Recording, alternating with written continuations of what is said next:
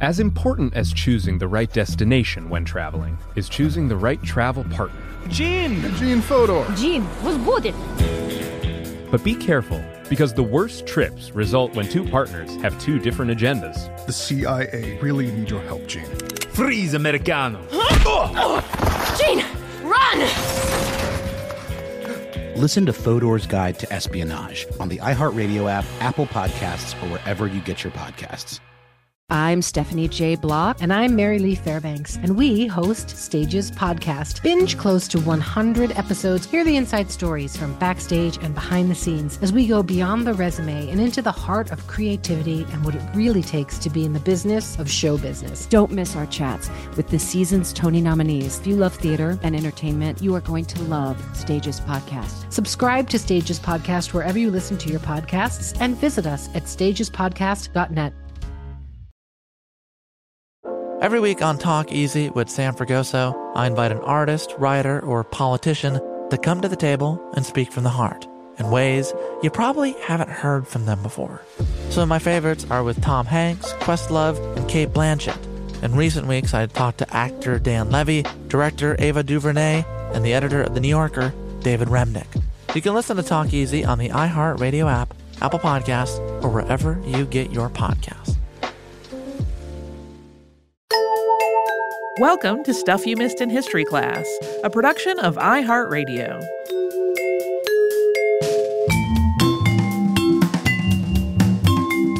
Hello and welcome to the podcast. I'm Tracy V. Wilson. And I'm Holly Fry.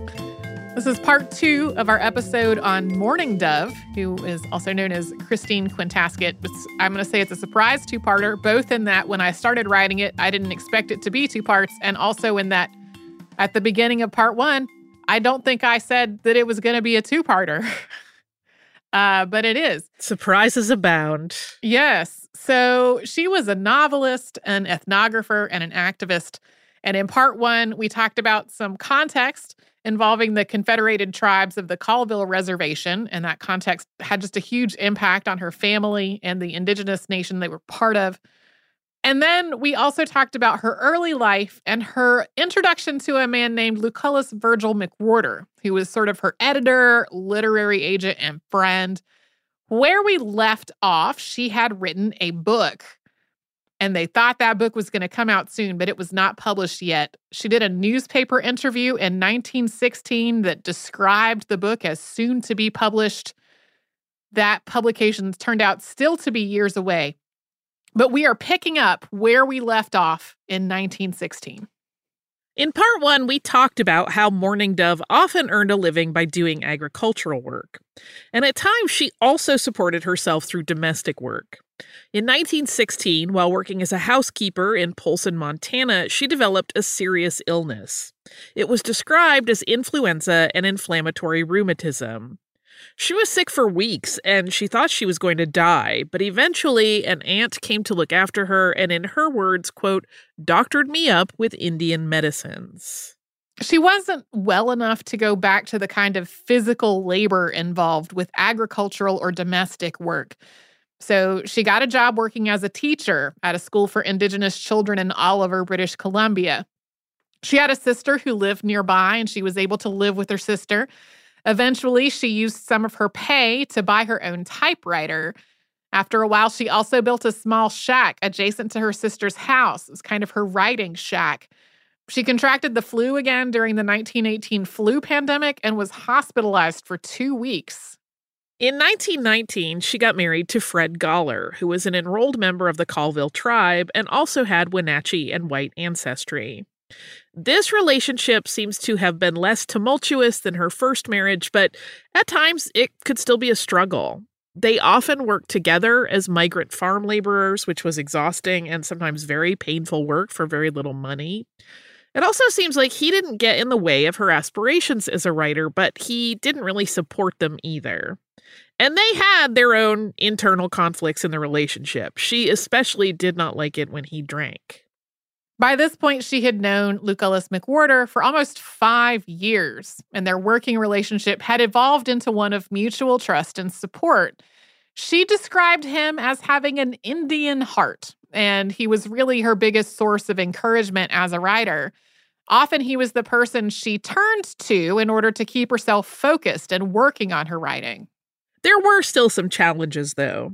We mentioned in part 1 how McWhorter was much older than she was, and as a white man, he had a much different type of power and access to different connections than she did. Beyond that, while they were both focused on Indigenous stories and on her novel, which was focused on Indigenous characters, they were coming at it from very different perspectives. Aside from the obvious differences in their ethnicities and their life experience, McWhorter was really approaching things as an ethnographer, while Mourning Dove was a storyteller. They also had some huge differences of opinion regarding language. McWhorter wanted Mourning Dove's English to be as polished as possible so that her work might dispel stereotypes of Indigenous peoples as ignorant and uneducated. But sometimes she would kind of look at his edits or material that he had written on her behalf and basically say she could not understand it without a dictionary. At the same time, the two of them did really learn a lot from one another over the course of their work together. As they worked through Indigenous stories and Mourning Dove's fiction, he learned more about Salish languages and the community's worldview, and she learned from him about how to communicate with English speakers in English. In 1921, while visiting a museum in Spokane, Washington, Mourning Dove saw a mounted specimen of the American mourning dove, the bird. You might remember from part 1, she had originally been spelling her pen name, Mourning, Morning. In a letter to McWhorter, she said she had made a sad mistake with that spelling, and from that point on, she spelled her name with the U in Mourning. Mourning Dove's novel, Kogawea, the Half-Blood, a depiction of the Great Montana Cattle Range, was published by the Four Seas Company in Boston in 1927. It had taken so long to get the book published, and Four Seas was concerned that it would not turn a profit, so it required Mourning Dove and McWhorter to provide part of the funding for its printing. For his part, McWhorter was ultimately not very impressed with this publisher, and he would refer to them as Four Puddles. Kogawea is very, very approximately the word for chipmunk in the Insielktion language. The first syllable in that language especially is a little different in a way I have trouble replicating as somebody who doesn't speak that language. And the plot of this novel was inspired in part by a story called Chipmunk and Owl Woman. This story would also be part of Mourning Dove's book Coyote Stories, which we'll be talking about more in a bit. This story is a Western romance, and in a lot of ways it's about identity. Parts of it were inspired by Mourning Dove's own life and experiences. The main character, Kogawea, had both white and Indigenous ancestry and lives both between and in both of these worlds.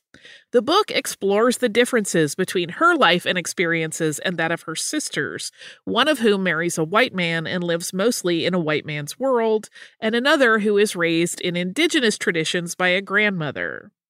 Overall, the novel's Indigenous central characters are the most fully realized. Many of the white characters are more one-dimensionally good or bad, and there are also stereotyped cowboys who mostly provide comic relief.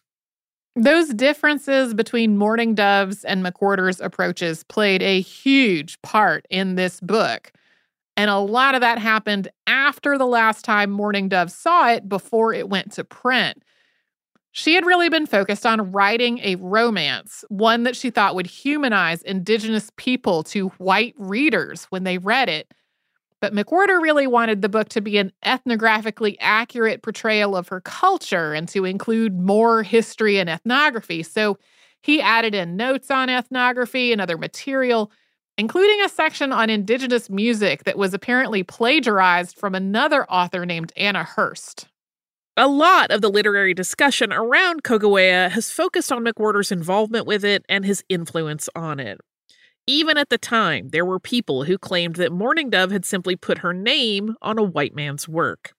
And McWhorter did make meaningful changes to her work.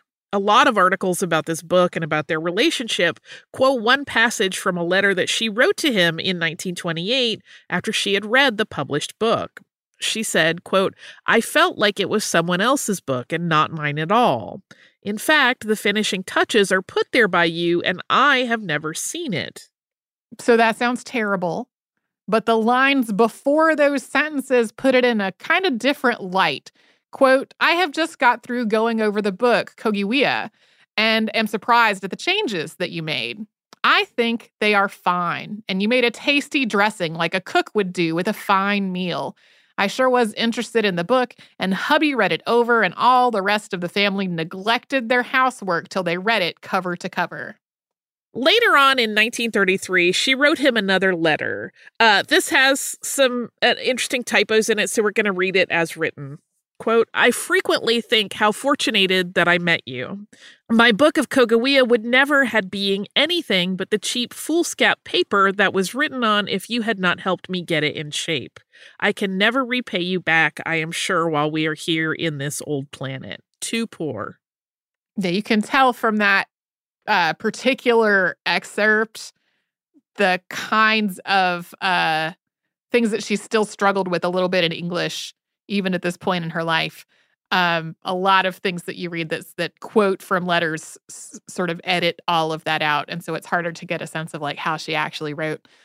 We will talk about her other work and her continuing relationship with McWhorter after a sponsor break. Imagine you ask two people the same exact set of 7 questions.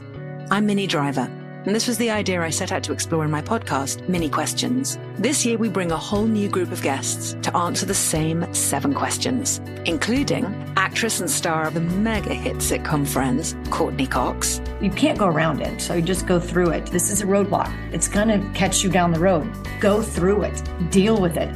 Comedian, writer, and star of the series Catastrophe, Rob Delaney. I shouldn't feel guilty about my son's death. He died of a brain tumor. It's part of what happens when your kid dies. Intellectually, you'll understand that it's not your fault, but you'll still feel guilty. Alt-rock icon, Liz Phair.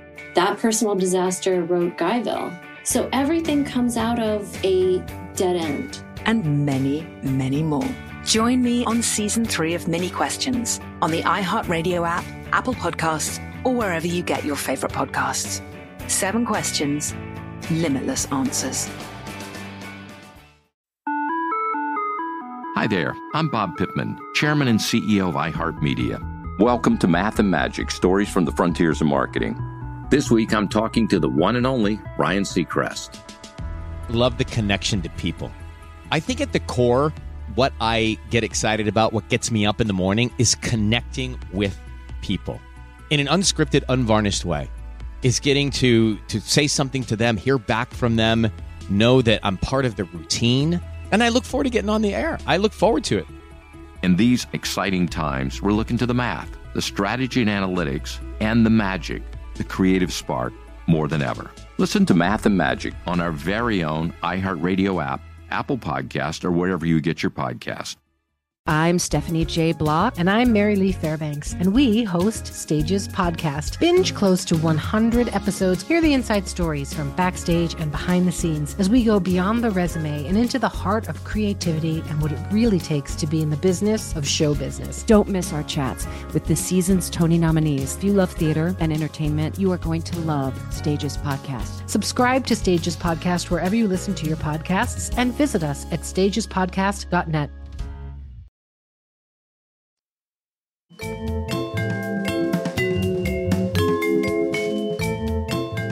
Mourning Dove's novel was not the financial success that she and Lucullus McWhorter had hoped that it would be. And then after it was published, most of her income continued from doing agricultural and domestic labor, a lot of the time with her and her husband working together, harvesting things like apples and hops. To be clear, she had critics in both white and indigenous communities, but publishing this book was also something that a lot of people saw as an accomplishment and something to be respected. After it came out, she became an honorary member of the Eastern Washington State Historical Society and a lifetime member of the Washington State Historical Society. White newspapers noted that she was the first Indigenous woman to publish a novel and cited her as an authority on Indigenous subjects. For example, a 1928 article that was reprinted in a lot of newspapers was about the history of smoking and whether the plant known as kinnikinnick was the same as tobacco. It described her as resenting the idea that indigenous people had migrated to North America from China or Japan, saying, quote, "Neither of these people nor any other smoked until they learned it directly from us."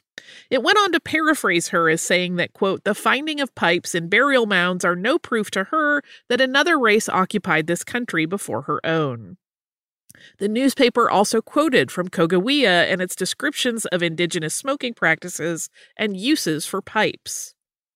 This idea of prehistoric migration to the Americas from Asia is going to come up again in a moment. And it's an idea that is still contentious or even offensive among indigenous communities whose oral histories place them on these continents since time immemorial.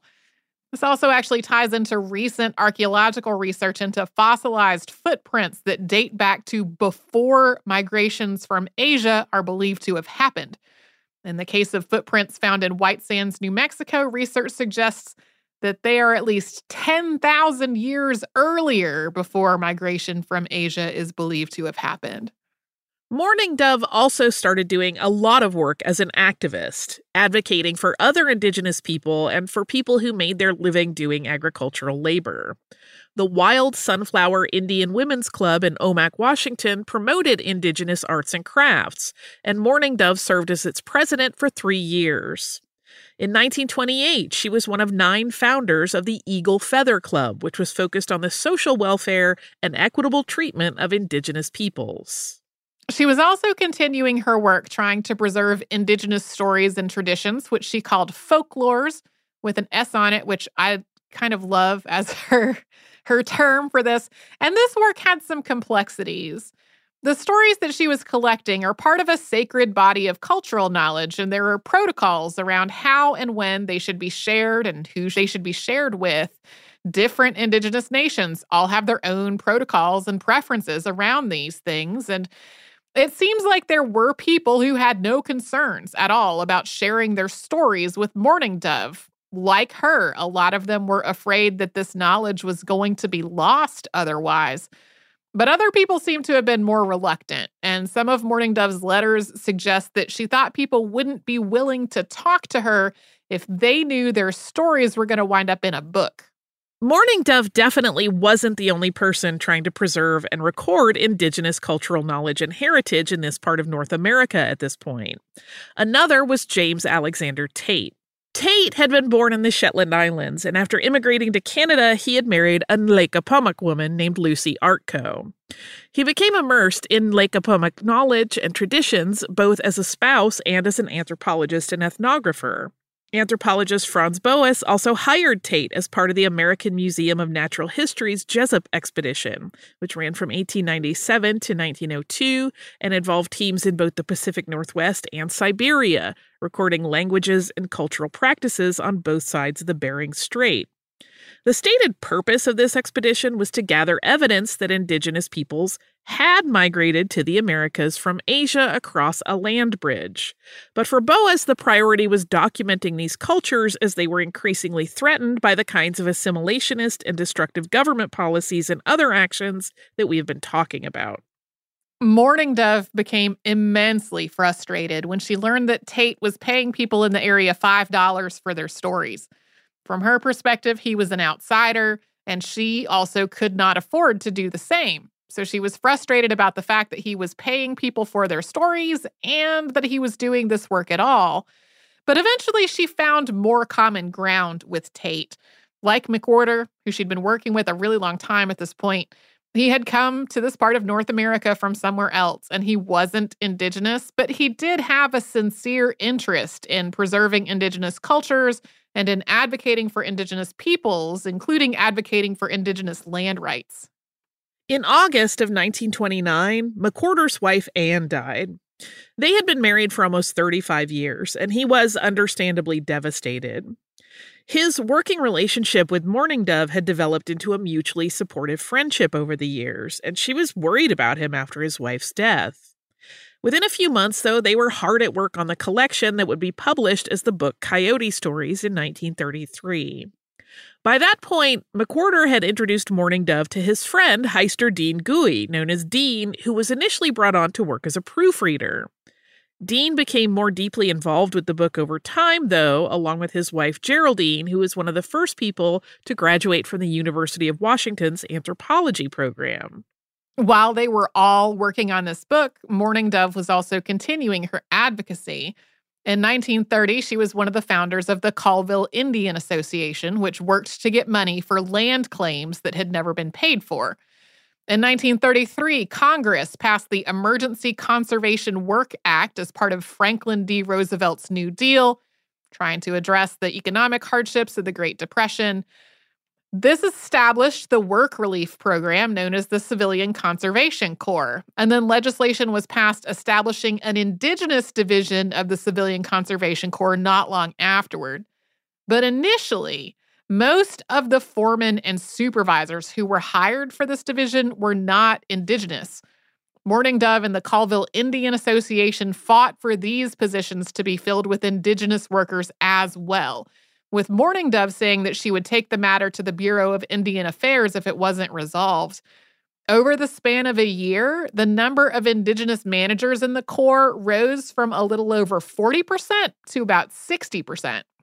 She was also doing a lot of public speaking for schools, colleges, community organizations, and the like, often sharing her culture, traditions, and stories with a mostly white audience.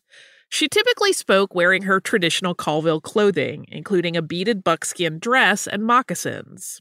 We have talked in the past about indigenous writers and speakers who adopted a costume as part of their stage presence, in part because that seemed to be a way to get the interest of white audiences. But this was not a costume for Mourning Dove. These were her clothes, and she wanted to normalize what she wore and show that it was an everyday part of life and not something that should be exoticized or discouraged. Mourning Dove's book, Coyote Stories, was published in 1933, so named because the figure of Coyote was central to most of the stories in the book.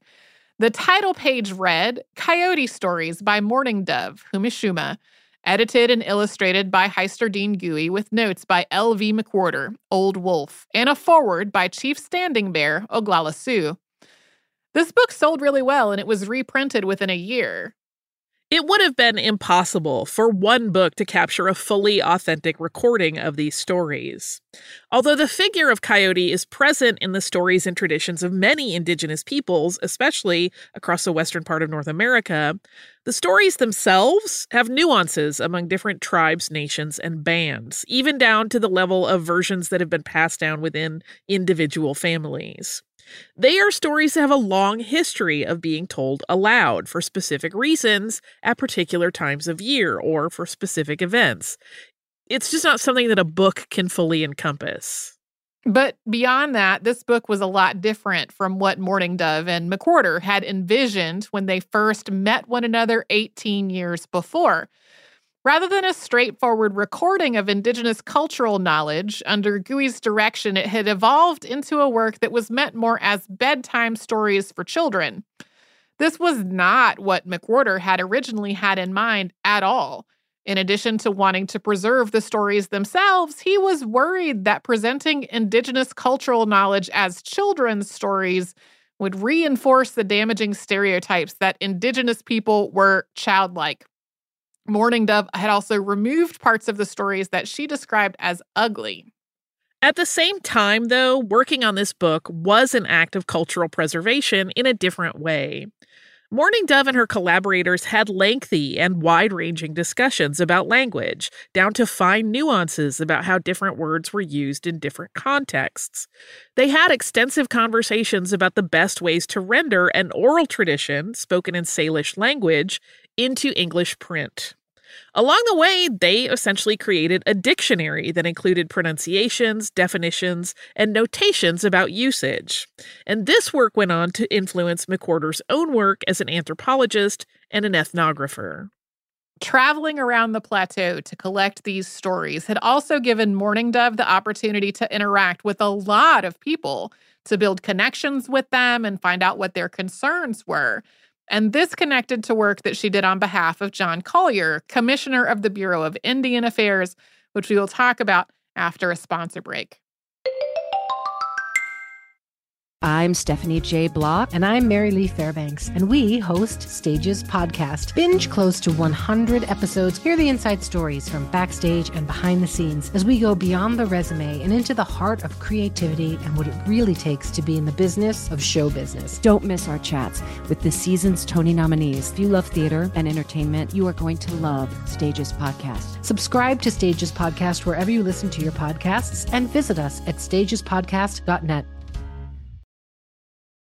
Imagine you ask two people the same exact set of 7 questions. I'm Minnie Driver, and this was the idea I set out to explore in my podcast, Mini Questions. This year, we bring a whole new group of guests to answer the same 7 questions, including actress and star of the mega hit sitcom Friends, Courtney Cox. You can't go around it, so you just go through it. This is a roadblock. It's going to catch you down the road. Go through it. Deal with it. Comedian, writer, and star of the series Catastrophe, Rob Delaney. I shouldn't feel guilty about my son's death. He died of a brain tumor. It's part of what happens when your kid dies. Intellectually, you'll understand that it's not your fault, but you'll still feel guilty. Alt-rock icon, Liz Phair. That personal disaster wrote Guyville. So everything comes out of a dead end. And many, many more. Join me on Season 3 of Mini Questions on the iHeartRadio app, Apple Podcasts, or wherever you get your favorite podcasts. 7 questions, limitless answers. Hi there, I'm Bob Pittman, Chairman and CEO of iHeartMedia. Welcome to Math and Magic, Stories from the Frontiers of Marketing. This week, I'm talking to the one and only Ryan Seacrest. Love the connection to people. I think at the core, what I get excited about, what gets me up in the morning, is connecting with people in an unscripted, unvarnished way. Is getting to say something to them, hear back from them, know that I'm part of the routine, and I look forward to getting on the air. I look forward to it. In these exciting times, we're looking to the math, the strategy and analytics, and the magic, the creative spark, more than ever. Listen to Math and Magic on our very own iHeartRadio app, Apple Podcast, or wherever you get your podcast.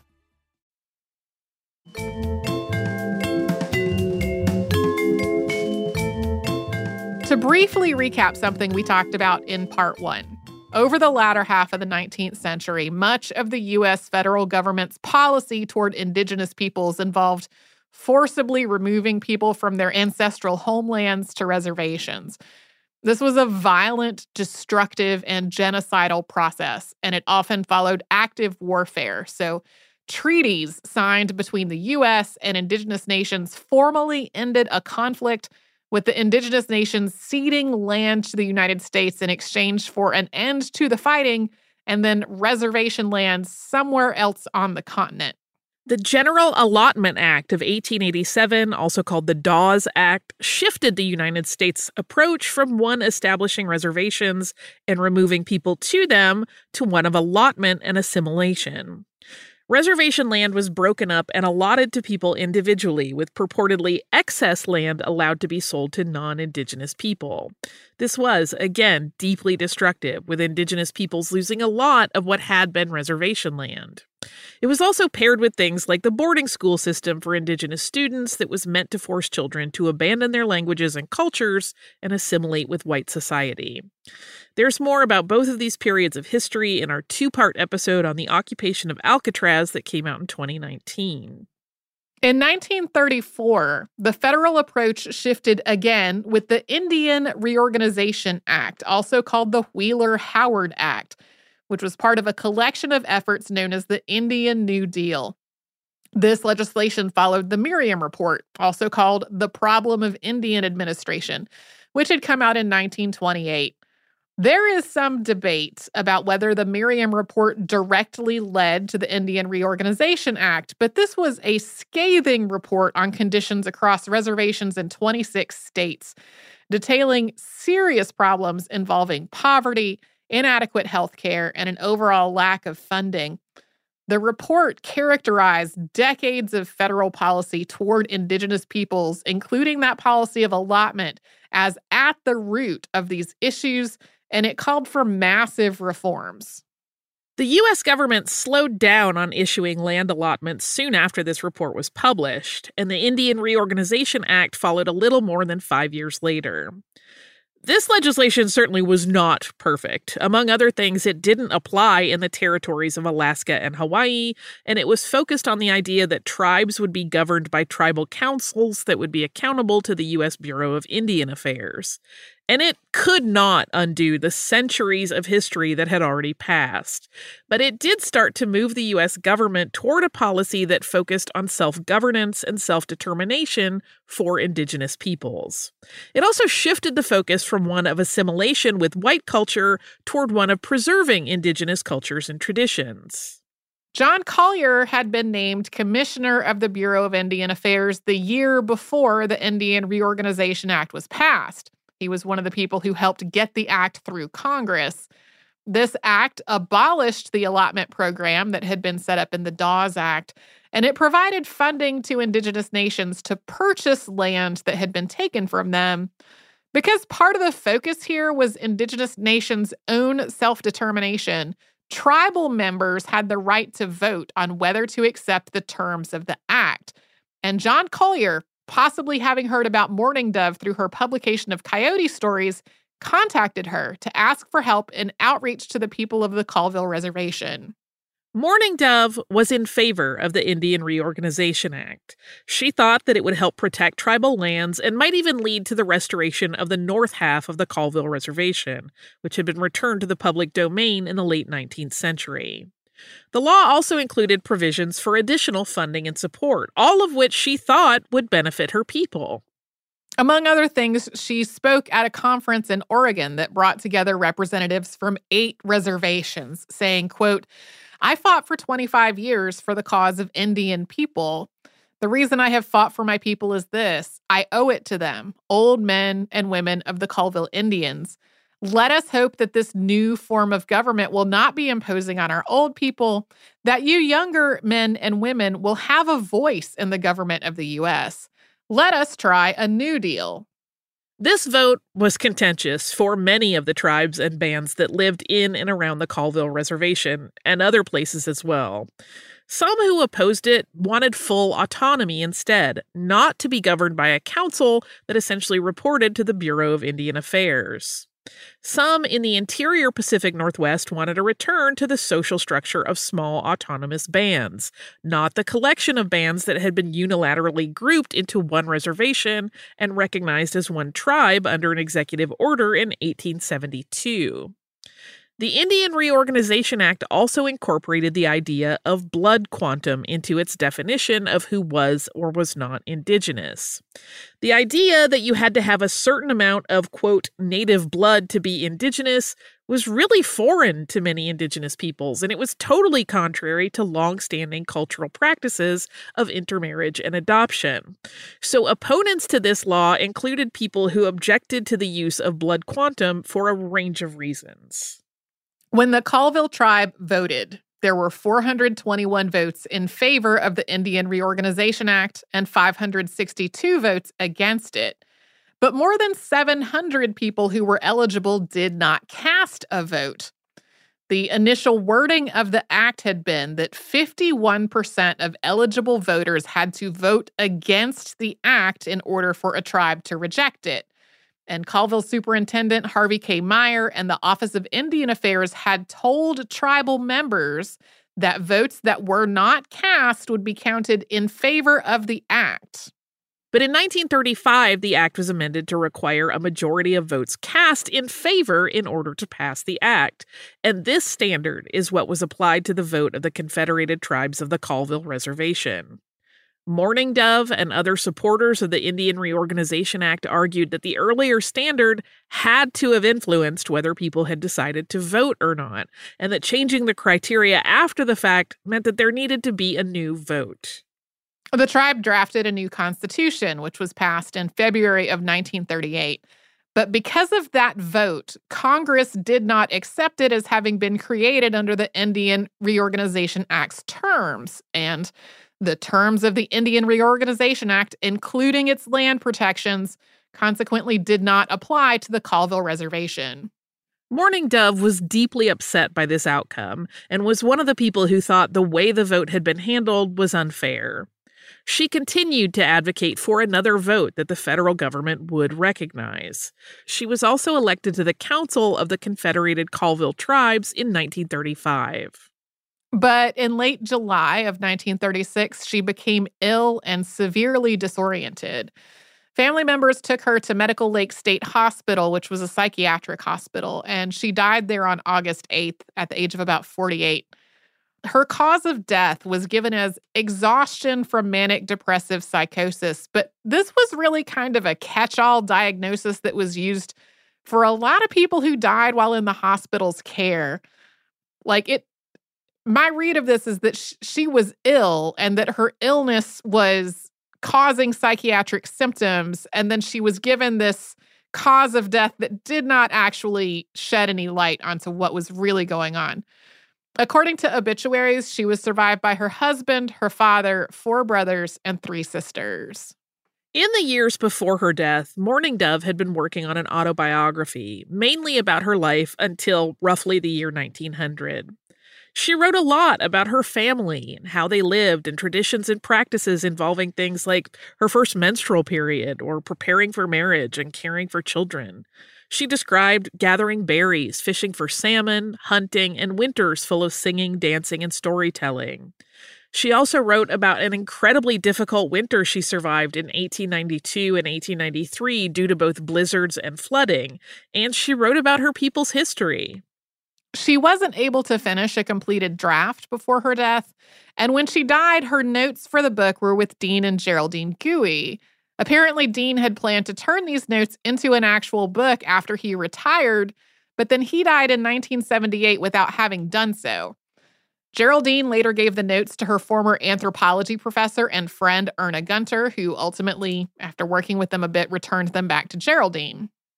More than 4 decades after her death, Mourning Dove's notes, contained in about 20 folders, were given to Jay Miller, who at that point had been working with Colville tribe elders on recording their stories for about 5 years. Miller edited the notes for print. His introduction states that he would not have been able to turn her notes into a book without his experience working with Colville elders, which he continued to do as he worked with the autobiography. He had been working with the people whose first language was an interior Salish one, but whose words were being written down in English. In an essay, he described this as thinking in Salish and writing in English. The same was true of Mourning Dove, who was always more fluent in Insiukchun than in English. Her writing in English often reflected thought processes and structures that came from the syntax of her first language and her indigenous culture. Miller also made changes based on how the Colville people he was working with in the 1980s were writing and speaking. Like, in some cases, the language she had used 50 or more years before had come to be seen as antiquated or referencing stereotypes. This book, Mourning Dove, A Salishan Autobiography, came out in 1990. There have been criticisms of Miller's work with this autobiography. For example, in her review of both the autobiography and of a new printing of Kogiwea that came out in 1990, Alana Kathleen Brown argues that Miller downplayed the significance of Mourning Dove's achievements and undermined her authority as the narrator of her own life. She frames Miller's portrayal of Mourning Dove as misogynist and argues that his notes that were part of the 1990 edition of Coyote Stories were patronizing and pedantic. She also disagrees with his decisions to edit Mourning Dove's work into standard English, saying that doing that took away a lot of her thought and nuance. This review is really pretty scathing, but at the same time, Brown also notes that the autobiography itself is really important as a work by an Indigenous woman talking about her own life from her own perspective at that point in history. Today, the Confederated Tribes of the Colville Reservation is a federally recognized tribe with more than 9,000 enrolled members, and it is still affected by the outcome of the Indian Reorganization Act vote that Mourning Dove was connected to in the 1930s. In 2011, then tribal chairman Michael Finley spoke about the ongoing legacy of the vote before the Senate Committee on Indian Affairs during oversight hearings on the 75th anniversary of the act. As one example, since the tribe wasn't able to reacquire lands under the act, parts of the reservation are sort of a checkerboard, which creates problems related to whether the tribe or another community has jurisdiction in terms of things like law enforcement and public safety. He also noted that the lack of protections from the act gave the tribe less negotiating power during the construction of the Grand Coulee Dam. The dam was finished in 1942 and was built partly on reservation lands and flooded roughly 18,000 acres of reservation land, including people's homes and burial sites. Yeah, so even though this happened right at the end of her life, something that she sort of, I think, would have continued to advocate for had she lived longer, something that's still having just a lot of ongoing impact today. Almost 100 years later. Yeah. And I have a little bit of listener mail before we wrap up today's episode. This is from Aaron, who says, "Hello, Holly and Tracy. Thank you for the hard work you guys put into the podcast.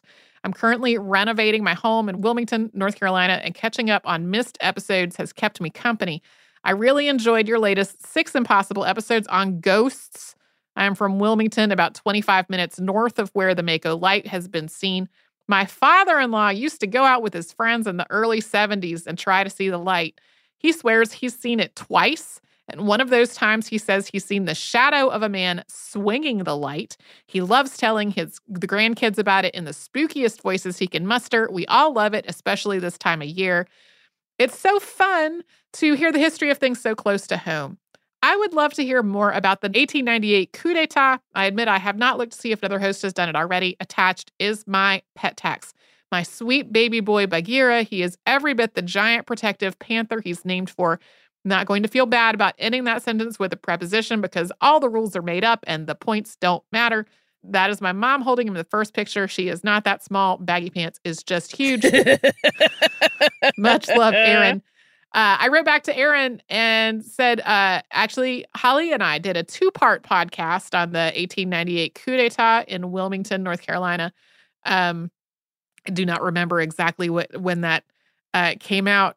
And so I love these cat pictures for a couple of reasons.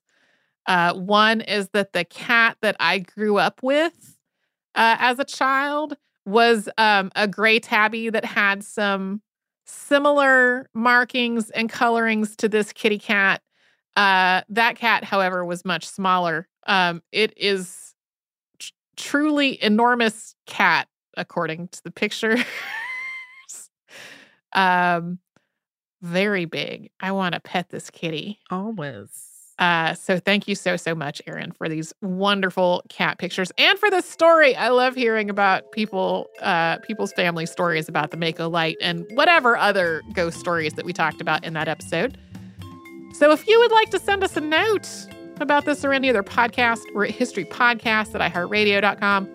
We're all over social media at Missed in History, which is where you'll find our Facebook, our X thing, our Instagram, that kind of stuff. You can send us a note at historypodcast@iheartradio.com, which I might have said already.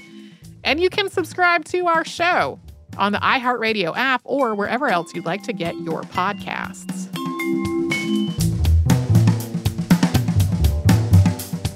Stuff You Missed in History Class is a production of iHeartRadio. For more podcasts from iHeartRadio, visit the iHeartRadio app, Apple Podcasts, or wherever you listen to your favorite shows. When you drive a vehicle so reliable it's backed by a 10-year, 100,000-mile limited warranty, you stop thinking about what you can't do and start doing what you never thought possible. Visit your local Kia dealer today to see what you're capable of in a vehicle that inspires confidence around every corner. Kia, movement that inspires. Call 800-333-4KIA for details. Always drive safely. Limited inventory available. Warranties include 10-year 100,000-mile powertrain and 5-year 60,000-mile basic. Warranties are limited. See retailer for details. As important as choosing the right destination when traveling is choosing the right travel partner. Gene Fodor. Gene was good.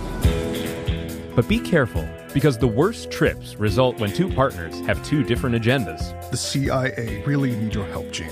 Freeze, Americano! Gene, run!